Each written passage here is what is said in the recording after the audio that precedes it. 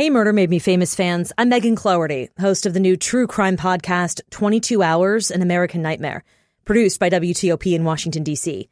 Thanks for taking the time to check out episode 1. You may have heard about the case we cover in our podcast. It became known across the country as the D.C. Mansion Murders. A D.C. businessman, his wife, their 10-year-old son, and the family's housekeeper were brutally murdered inside their burning home. It was a horrific crime with a complicated trail of evidence that led police to the killer. Thanks for taking the time to give it a listen.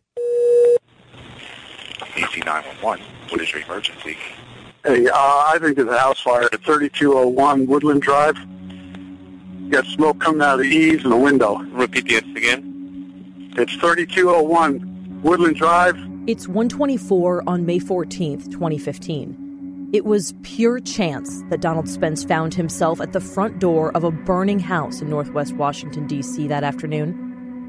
He'd just finished a job installing wallpaper at a house in the neighborhood.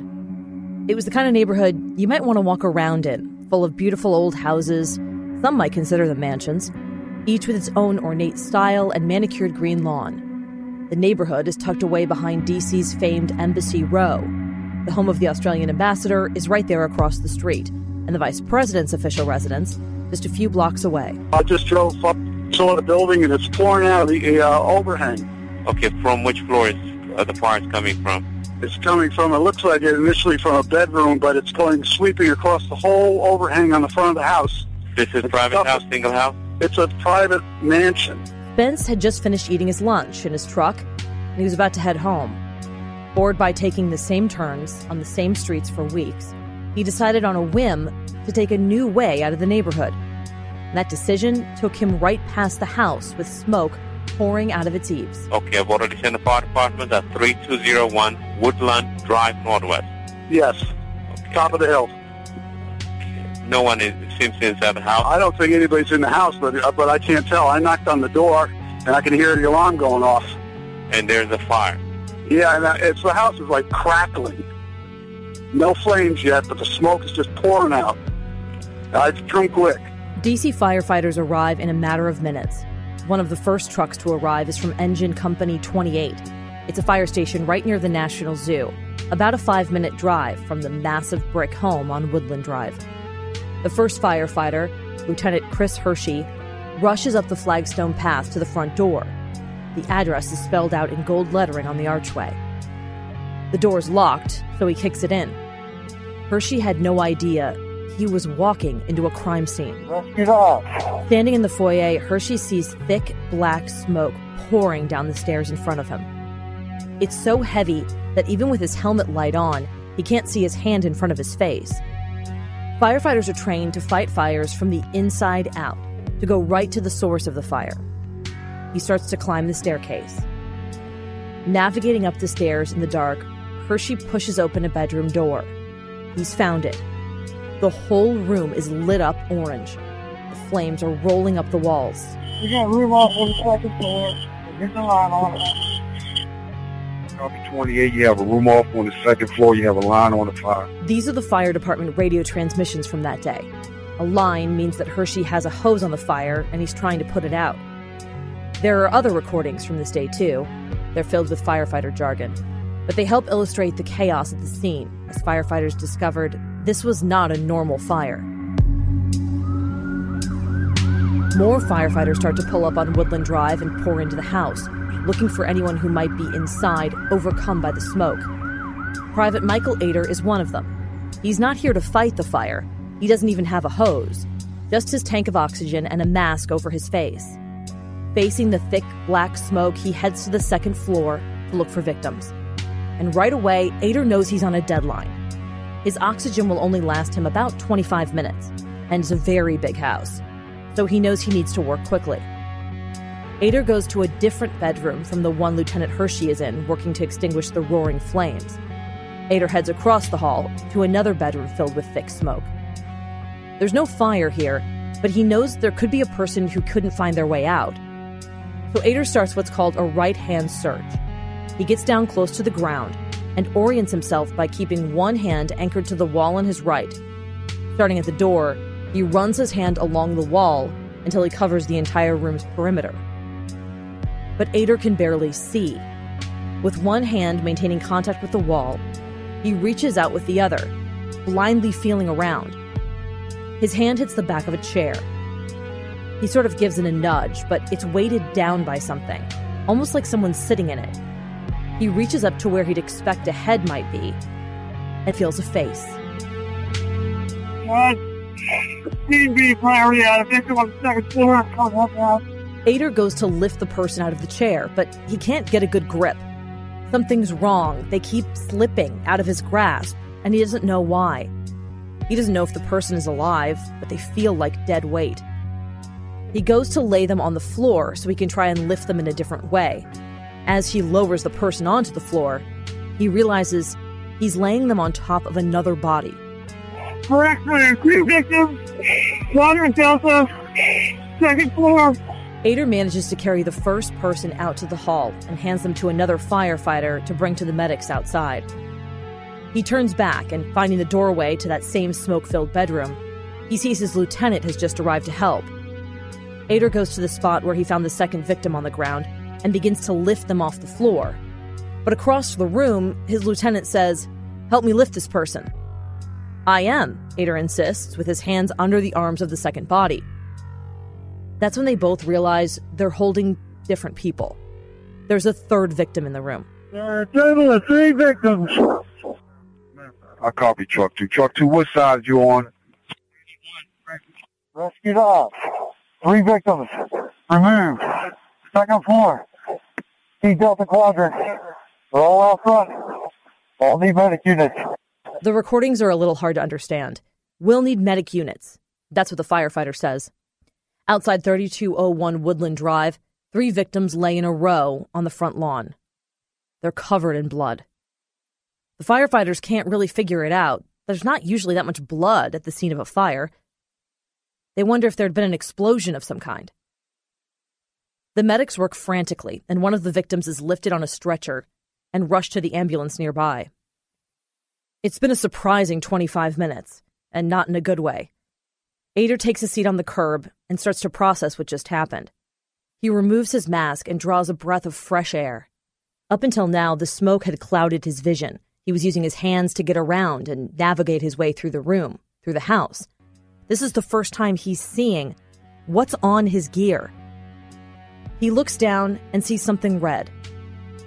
It's definitely blood, and it's on his mask. It's covering his turnout gear. It's on his boots. It's on his gloves. After he suits up to go back inside, Ader finds that thick smoke upstairs is starting to clear, and he finally gets a good look at the bedroom where he found those 3 people. There's only one way to describe it. It's a bloodbath. The room in Quadrant Delta 2 is a crime scene. The police are now on the way. It's clear to everyone on the scene the bloodied victims pulled from the upstairs bedroom weren't simply overcome by smoke. And there's still another gruesome discovery for firefighters inside the other bedroom, across the hall, where Lieutenant Hershey and other firefighters are working to put out the fire. Lieutenant Corey Goetz is working backup. He's crawling toward a window when he kind of falls into a hole in the floor. The heat from the fire had burned so intensely, it melted the bed. The floorboards had given way, creating almost a crater in the middle of the bedroom, filled with blackened bed springs and something else. When Goetz trips into that hole, he brushes against something, part of a body. He reaches up to confirm his suspicions and feels what might be a small knee. He reaches farther to feel another leg, and then his gloves land on what feels like a head. It's the charred body of a child. It is being called a major crime scene as homicide investigators examine a house that caught fire in Northwest D.C.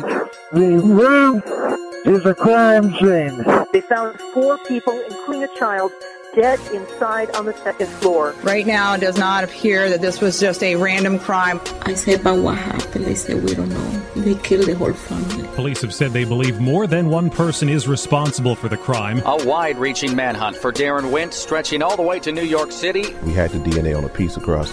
How did his DNA get into that house? Got a package that I'm going to need you to bring down to me. To do what he did to 4 people, including a 10-year-old boy, is just beyond words. They were brutalized, and we saw the evidence of that. The jury has just reached a verdict in the murder trial of Darren Wint. He was going to strike the American dream just by committing murder and mayhem. This is 22 Hours, an American Nightmare. You know that's the sound of another sale on your online Shopify store. But did you know Shopify powers selling in person too? That's right. Shopify is the sound of selling everywhere. Online, in-store, on social media, and beyond. Track every sale across your business in one place and know exactly what's in stock. Connect with customers in-line and online. Do retail right with Shopify. Sign up for a $1 per month trial period at shopify.com/truecrime. Now, breaking news from WTOP. We're now learning more information about the dead bodies found inside a Northwest D.C. home that was on fire earlier this afternoon. D.C. Mayor Muriel Bowser says 4 people were found dead inside this home, including a child. Now, they found them when going to the house for the report of a fire. That's what WTOP, a D.C. all-news radio station, reported a few hours after the fire started. My name is Megan Cloherty. I work as a reporter at WTOP and remember changing gears from the story I was working on that day to making calls on this fire as soon as we learned that firefighters found people inside. I'd continue to work the story for the next 4 years, following it from the initial days of investigation through the 6-week trial that I covered with my colleague Jack Moore. But like the investigators piecing together initial details coming in that day on May 14th, 2015, I had no idea that the deadly fire was the final crime in what we'd learned was 2 days of terror. This is shocking. Virginia Schofield, who normally walks down Woodland Drive Northwest, found it blocked by police tape as crime scene investigators go through the home. It's a very peaceful neighborhood. Linda and Hank Beebe lived nearby and came home to dozens of police cars and fire engines. Came down the street and we saw all this commotion. One man who didn't want to be named or interviewed recorded video on his smartphone of firefighters climbing onto the burning home to put out the blaze and get inside. That's my colleague Mike Murillo reporting from Woodland Drive. The day after the fire, on May 15th, police publicly identified the victims the firefighters found inside the house. 3 of them were family members, 46-year-old Savas Savopoulos, his wife Amy, who was 47, and their 10-year-old son Philip Savopoulos. The 4th person killed was 57-year-old Viralicia Figueroa, who was one of the family's housekeepers. Police made it clear they didn't die in the fire. There was evidence they'd been tortured. This case came to be known as the Mansion Murders, a catchy epithet by news outlets around Washington, in part a reference to the Savopoulos' posh neighborhood. But little was known about what actually happened inside the house or who was responsible. It would be a week before investigators named a suspect, and much longer before he went to trial. 3 years after the D.C. Mansion murders of the Savopoulos family and their housekeeper, the case is going to trial. But today, the suspect met the jury pool. Between the 2 of us, my colleague Jack Moore and I were inside D.C. Superior Court every single day for the better part of 2 months, sitting on the wooden benches inside courtroom 203. You'll hear more from Jack throughout this podcast. Prosecutors said it was a case that nightmares are made of. And it was. The trial was far more dramatic than we ever expected, with days that genuinely surprised us and testimony that we didn't see coming. Day by day, the questions we had about the case slowly began to be answered, but it seemed as soon as we knew one detail, another didn't make sense. This podcast is about what we learned. It's about what happened to the people who were killed inside that house on Woodland Drive on May 14th, 2015. It's about the man who did it, and the questions that the trial didn't or couldn't answer. The Savopoulos were a loving family, and they seemed to have it all. Savas Savopoulos was a successful businessman, the CEO of a construction and metalworking company called American Iron Works. The company was previously owned by Savas' father, an immigrant from Greece who came to the United States to build a family and a future. By the time Savas took over in the early 2000s, American Iron Works had become a multi-million-dollar company. Amy was a devoted mother of 3. The couple also had 2 teenage daughters who were away at boarding schools at the time of the fire. Amy would write them letters every week, signing each one XOXO Mom. She was funny, vibrant, down to earth. Their 10-year-old son, Philip, loved Harry Potter and Hot Wheels, like a lot of 10-year-olds. But he was special. He was wise beyond his years, thoughtful. He went to a private school in D.C. called St. Albans, on the grounds of the National Cathedral, just about a 15-minute walk from the Savopoulos' house. Every week when Philip would talk to his older sisters on the phone, he'd ask them what was going wrong in their lives so he could pray for them at chapel. Vera Alicia Figueroa was a nurturing soul. She went by Vera, the family's housekeeper, a wife and a mother herself, with 2 adult children in El Salvador, where she was from. She worked in part to send money back to her children, and once a year, at Christmas time, she'd travel home to see them. She was looking forward to retiring soon, to moving back home to El Salvador to be with them. Before they were brutally killed, many people thought the Savopoulos family seemed to represent the American dream. They were a wealthy family. That's not that they were ostentatious about it, but they definitely lived in a big house, and they had also a vacation house, and they, went on nice vacations, and Amy drove a Porsche, and, so you knew that they were a wealthy family, but Amy in particular, who I knew best, I could say this about, was just terribly, terribly down to earth.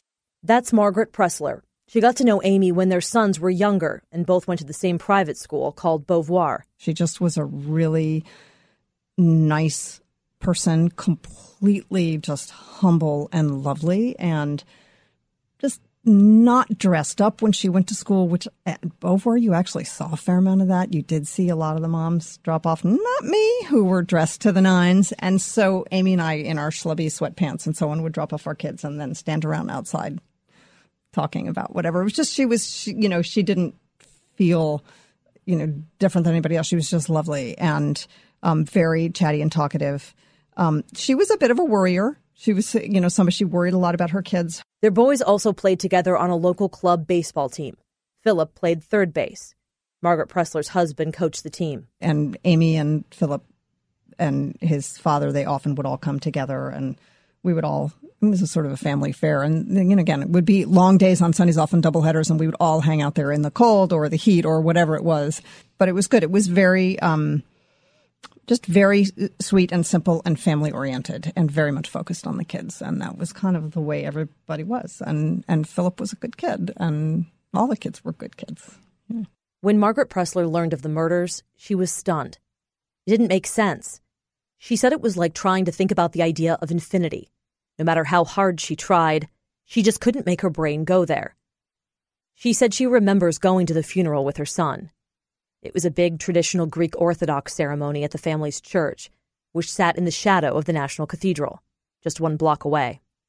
This was my story that aired on WTOP that day. As the doors of St. Sophia's opened and 3 cherry wood caskets were carried out, draped in white flowers, surviving daughters Katerina and Abigail Savopoulos stood on the church steps, watching as their mother, father, and brother Philip's caskets were placed into waiting hearses. I didn't get a chance to see them, but the grief must be something unspeakable. High school friend of the couple, Joel Thomas, says it was standing room only in the church where hundreds came to mourn. Family friend Maria Paleokrasas described it as beautiful. I think the service focused on the fact that these 3 amazing people have gone to a better place, and that we should emulate the example of service that they left behind. Also in attendance, young friends of Philip, who went to school across the street at St. Albans. At the funeral, Margaret Pressler says she was acutely aware that her little boy, sitting next to her, was the same age as Philip. There were 3 caskets laid out that day, the smallest one for Philip. When I was there covering it, and when you saw that small casket come out of the hearse, I mean, your heart just dropped. Oh, it was heartbreaking. Just so heartbreaking. And again, I remember sitting there looking at that and going, really? Did this really happen? Like it hadn't sunk in yet? No.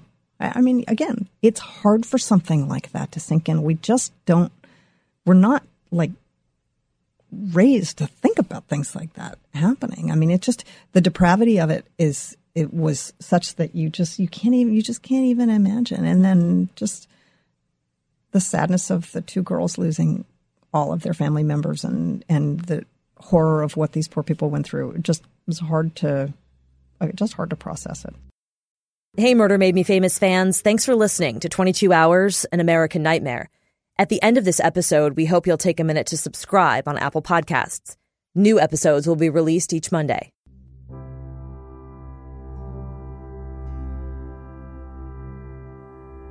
It's difficult, but we need to say something about the way they were killed. We've reported on this case for years, and even now, the details are hard to stomach. The Savopoulos family and Vera Figueroa were held captive for nearly 24 hours. Their wrists and ankles were duct taped to the chairs in the upstairs bedrooms. There was evidence they were tortured, suffocated with plastic bags. While they were being held captive, Sava Savopoulos made a series of calls to his business to have a large sum of money, $40,000, withdrawn from the company's account and dropped off at his house. The request was odd, but it didn't seem to raise any red flags, and the money was dropped off, no questions asked. Then they were killed, and it wasn't a quick death for any one of them. Repeatedly stabbed, beaten with a baseball bat until they bled to death. Prosecutors say it's clear some of the victims saw and heard the others being killed one by one, that they knew the fate that awaited them. Then the bedrooms where they endured that torture were doused in gasoline and set on fire. Philip, the little boy, might still have been alive when the fire started. What I just can't get over is the anger that this man must have felt towards these people. Maybe towards these people in particular, maybe towards any people who have that kind of what seems like an easy, opulent life. But clearly he felt just, such tremendous, hostility. Like it's hard to imagine. It's just hard to imagine that such a nice family could be the victim of something so depraved. Does make you really think about, how bad people can be. It does. And boy, I'll tell you, when I have seen his picture pop up on TV, or, when I saw him in the courtroom, I actually tried not to look at him. I feel pretty angry back.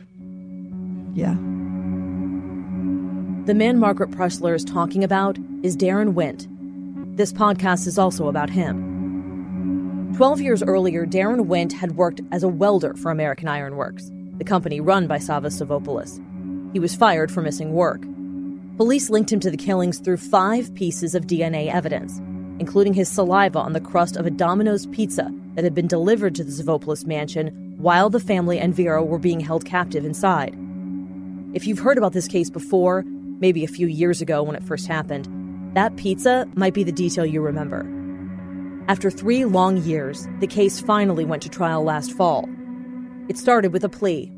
In a blue shirt and yellow tie, Darren Wint stood up in court, his shoulder-length dreadlocks pulled back behind his neck, and he entered his not guilty plea to the judge. During the trial, his lawyers claimed it was actually his 2 younger brothers who carried out the killings, and those 2 brothers had tricked him into going to the house on Woodland Drive, had tricked him, basically, into implicating himself in the crime. But the jury didn't buy it.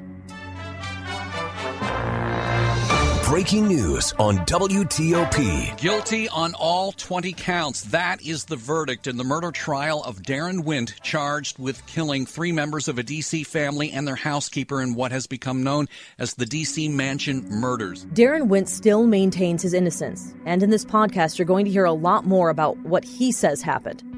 But we should be clear, this is not a whodunit. We sat through the trial, all the evidence, and we have no reason to question Darren Wint's conviction. During closing arguments, after this nearly 2-month trial, more than 70 witnesses, including detailed expert witnesses who tested DNA and those who culled through Darren Wint's digital profile, the lead prosecutor admitted to the jurors there were gaps in the government's case. They said it's a case that nightmares are made of, and it started to feel like a bad dream as we tried to piece together the parts of the story that didn't make sense or are just missing. Sort of like one of those dreams when you wake up and you know where the dream ended, but you can't remember how it started or how you got there. There are parts of the dream that are clear and others that are fuzzy and don't make logical sense. This podcast is also about that, what we don't know, those lingering questions that we wonder if we'll ever have answers to. For one thing, how did Darren Wint find his way to the Savopoulos house in May 2015? Yes, he worked for Sava Savopoulos' company and had been fired, But that was 10 years before the family was killed. And there was no evidence presented at trial that he knew where his former boss's family lived. Another question, did Darren Wint have help? From the beginning, many people seemed to think that the crime was too complex for one person to carry out alone. Even the police thought so in the early days of the investigation. And there are parts of the crime that would probably make more sense if someone else was involved. Perhaps the most frustrating and haunting question of all is why. During the trial, prosecutors said Darren Wint was motivated by greed. Remember the $40,000 ransom? At the time of the killings, Darren Wint's life seemed to be spiraling out of control, and a lot of it had to do with money he didn't have. He was out of work, hadn't held down a full-time job in years, and his living situation was precarious at best. Originally from Guyana, Darren Wint had immigrated to the United States in 2000, along with his younger brother and sister. But by 2015, his green card had expired. During the trial, the lead prosecutor, Laura Bach, said Darren Wint wanted things that he couldn't have, and he decided he was going to take it from the Savopoulos family. Still, something about the greed explanation just doesn't feel like enough. Not for how brutal the killings were. A 10-year-old child was burned alive. For money? After he was sentenced, a reporter asked the prosecutor, Laura Bach, about Darren Wint, about how he compares to all the other murderers she's helped put behind bars over the years. She said, "There's nothing. There's no remorse. In his mind, he thinks he's a victim in all this somehow. Evil, I guess." But it's that last part, I guess, that's so frustrating. She says he's evil. It's such a bold statement, and then she backs off. It's telling in a way. Even the person who worked for 3 years to convict him of murder doesn't know why he did it. After this long, complicated trial, which you're going to hear a lot more about in this podcast, we still don't know who Darren Wint really is, but we're going to try to fill in the gaps. Members of the Savopoulos family have never talked to reporters. Silence, at least in public, is the way they've dealt with their grief. We sat behind them in the courtroom for weeks. They knew our faces, but we were told to give them space, and we did. After the trial, we reached out to the victim's advocate at the prosecutor's office to see if any family members would be willing to do an interview for this podcast. We never heard back, and we took that as our answer. One person who wanted to talk was Nalita Gutierrez. She knew the Savopoulos family well and was close with Vera.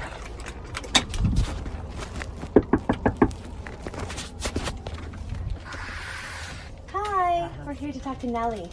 We went to her house to talk. Hi, Nellie. Her parents answered the door. Good. Yeah, this is my mom. Hi, I'm Megan.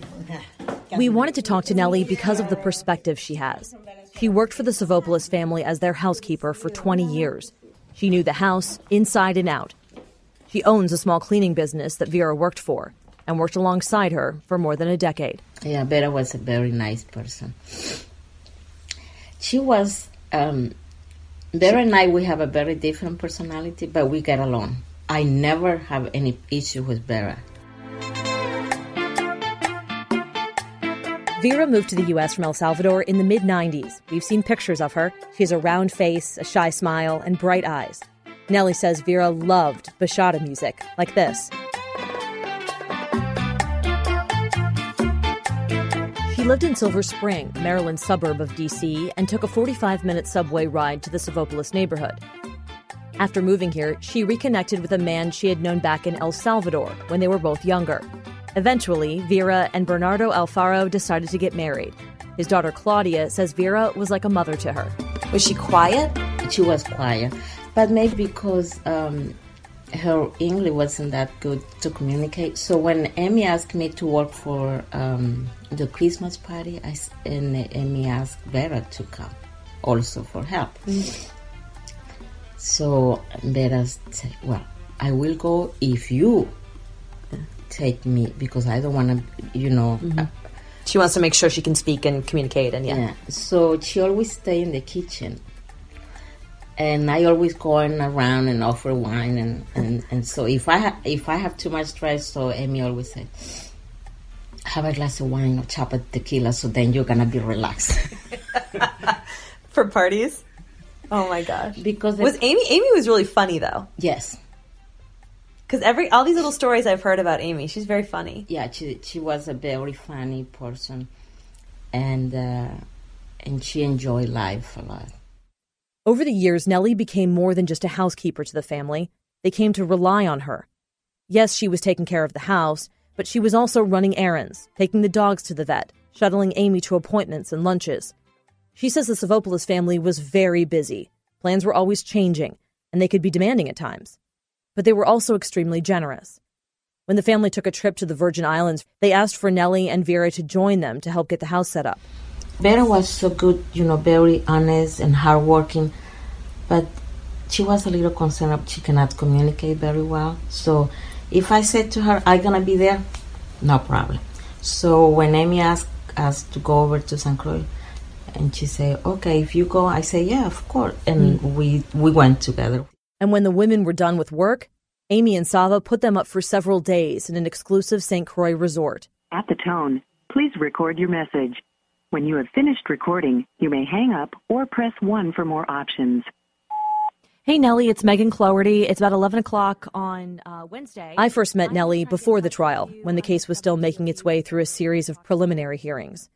We kept in contact during and after the trial, and when we finally sat down with her, it was a few days after Darren Wint had been sentenced to 4 life sentences, the harshest penalty in the District of Columbia.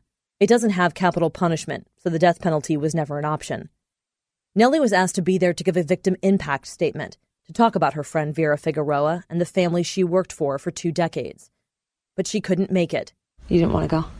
Well, I felt so guilty after, because what happened was I took my daughter to school that day. Yeah. She runs a business, has kids of her own, and her father is not in good health. Still, she says she's racked with guilt that she couldn't make it to the sentencing. But then I felt so guilty I cannot sleep. Because you didn't go? Mm-hmm. I have these problems with me, like if I do something, I feel fine, but then it's something like it's emotional, It's like you feel like you have to do everything you can for the family, but you still have to get your life done. You still have to pick up your daughter, but you've told me before that you feel guilty, like you feel so much guilt. Yeah, still. Mm-hmm. Why though? For me, because they tried to call me, and so I still thinking maybe they want me to do something for them. She feels so guilty, she says, because the family tried to call her when they were being held hostage, but she missed the call. Maybe they thought that I can come over, but then I was thinking, okay, what happened if I went over there and opened the door and this man got me too? The way she tells us, it's like everything happened yesterday, not 4 years ago. May 14th, 2015, the day of the fire, the day of the murders, was a Thursday. Around 9:30 that morning, Nellie was sitting at her kitchen table, drinking a cup of coffee, when she got a text message. It was from Amy. "I'm making sure you do not come today," the message said. Then there appears to be a typo. The message continues, "If you could come from or Monday, that would be great." Nellie thought the message was strange. Thursday was a day Nellie might normally plan to stop by 3201 Woodland Drive, but usually Amy would ask her to come ahead of time. Plus, Nellie said she had other clients to work for that day. She texted back, "Hi, Amy. I don't have any plans to go over there today. Monday is fine. Thank you." But then things got weirder. It turns out that wasn't the first time the family had tried to reach her. Hey, Nellie, it's Sava. I hope you get this message. The night before, Sava had called and left a voicemail, saying Vera was planning on staying the night to help care for Philip because Amy wasn't feeling well. Amy is in bed sick tonight. That's just part of the voicemail. You'll hear the full thing in the next episode. It's too complicated to play it right now, but for a number of reasons, it made Nellie suspicious when she first heard it. The only problem being, she didn't hear it right away. She didn't hear it until the day of the fire. It was later that afternoon while she was working for another family in McLean, Virginia, about a 30-minute drive from the house on Woodland Drive, that she got a call from Sava's mother, Gail. She said there'd been a fire at Sava's house. She didn't sound too worried, though. But that moment, she was it was okay. And she said, "Can you go and check for me, please?" And I say, "Oh, yeah." But since the message, the text message, and no response, I was shaking. The voicemail from Sava, the strange text from Amy, and now a fire. Nellie knew in her gut something was wrong. She dropped what she was doing and raced to Woodland Drive. I drove like crazy. I remember very clear that behind the National Cathedral, I cannot find parking space. It was completely full. So I left my car, everything, and I ran. It's not an easy run. From where she parked, it's at least 5 minutes at a full run, and it's uphill. When she gets to Woodland Drive, she sees the house is surrounded by fire trucks. There's an FBI van and news cameras everywhere. A detective blocked her way. You cannot go this way. I say, yeah, I have to go. I have to check on the family. And that's when he never told me the truth. Nellie was frantic. She didn't know why the police weren't telling her what was going on. A neighbor recognized her and came up to her, but when she asked him what happened, he just gave her a hug. He said to me, I'm going to pray for you. You have to be very strong. And I said, but what happened? Meanwhile, her phone kept buzzing. It was Sava's mother, who was out of town, desperately trying to find out any information about the fire. The police asked Nellie to get in one of their cars. She thought they were taking her to the hospital to see Vera and Amy. I keep asking the police who was driving me over there, and I say, I need to know because this is Sava's mom. She wants to know if they're doing okay. And they say, I don't have any information. So then when he parked the car, I said, homicide department. And I said, what is this? They told me that they're going to take me to the hospital to find out where is my friend. So because this lady was with me on the phone, and I told her, this is not the hospital. It said that homicide department. She said, no, you have to be kidding me. I said, yes. You have to wonder if this is the moment Sava's mother realizes things have gone horribly wrong. Nellie was taken to a small room and handed a bottle of water. She says it was just like a scene from the movies. The detective began asking her questions about how long she'd worked for the family, and she told him about the voicemail from Sava and the text message from Amy, and even showed the detective her phone. And then Mrs. Abupolo, she said, Nellie, where are you? I said, I'm here with this, the police. They asked me questions. I said, but why? I said, I don't know. They didn't tell her anything for several hours. They kept her in the dark. It wasn't until 6:30 that evening, about 5 hours after the call for the fire first came in, that one of her friends called her. It was just after the nightly news came on, with details of what firefighters and police had discovered inside the Savopoulos' burning mansion. He said, well, I'm going to tell you something. They're not in the hospital. They're gone. And I say, are you kidding me? He said, yes. They say that 4 victims, the little boy, 2 women and a man. They don't say any name, but that has to be them. I said, no, that's what I cannot take him. Nellie broke down when she heard the news, overcome with emotion. She fell to the ground. The whole time she felt the detective was watching her reaction. She pulled herself up and went over to him, taking his hand. He looked at me like this. I said, that's the truth, because my friend just called me and said that they killed the whole family. That's the truth. When he told me that, because it was like, I thought that that wasn't the truth. But when he told me, yeah, that's the truth, and you have to help me with all this information. I said, but what happened? They said, we don't know. They killed the whole family. And after that, May 14th, my life changed. I never gonna miss it. Last fall, prosecutors called Nellie to testify at Darren Wynn's trial. She was one of the first witnesses to take the stand during the 6-week trial, and after talking about her relationship to the victims, she was asked about those phone calls and voicemails she received from Sava and Amy Savopoulos during those 2 horrific days. I tried to tell myself, like a day before, don't look around, go straight and concentrate and focus about the question and all that stuff. So when they called my name, I went straight. I never had the chance to look around. I went boom. So when they start asking me those questions, I was fine until they played Sava's voicemail in court. Hey, Nellie, it's Sava. I hope you get this message. When he said, Nellie, something happened to me like Sava was behind of me, that he was around, because he sounds so like I I remember the way he talks. So for me, it was like, I cannot take this anymore. I cannot believe you're gone. On the next episode of 22 Hours, An American Nightmare. Slight change of plans tomorrow. I've got a package that I'm going to need you to bring down to me. And Nelly Gutierrez wasn't the only person to receive a call from the family while they were being held hostage. We pieced together Vera and the family's final 22 hours through phone calls, text messages, and eyewitnesses. When I heard that this had happened, the first thing I said to my husband when he called me was, "Oh my God, I saw Amy yesterday. I saw her." This podcast was written and produced by Jack Moore and me, Megan Cloherty. Julia Ziegler is our content advisor. Music in this episode is Haters Hate by Ramon Messam, Bashada Night provided by Lyra Pond 5, Passing Time by Kevin MacLeod, and Beyond the Lows by The Whole Other, available in the YouTube audio library.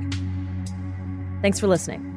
You can leave us your questions on our website, 22hourspodcast.com, or at 22hourspod on Twitter. Don't forget to subscribe to this podcast, which lets you know when a new episode drops. 22 Hours, An American Nightmare is a production of WTOP in Washington, D.C. Thanks for listening to episode 1 of our new podcast, 22 Hours, An American Nightmare.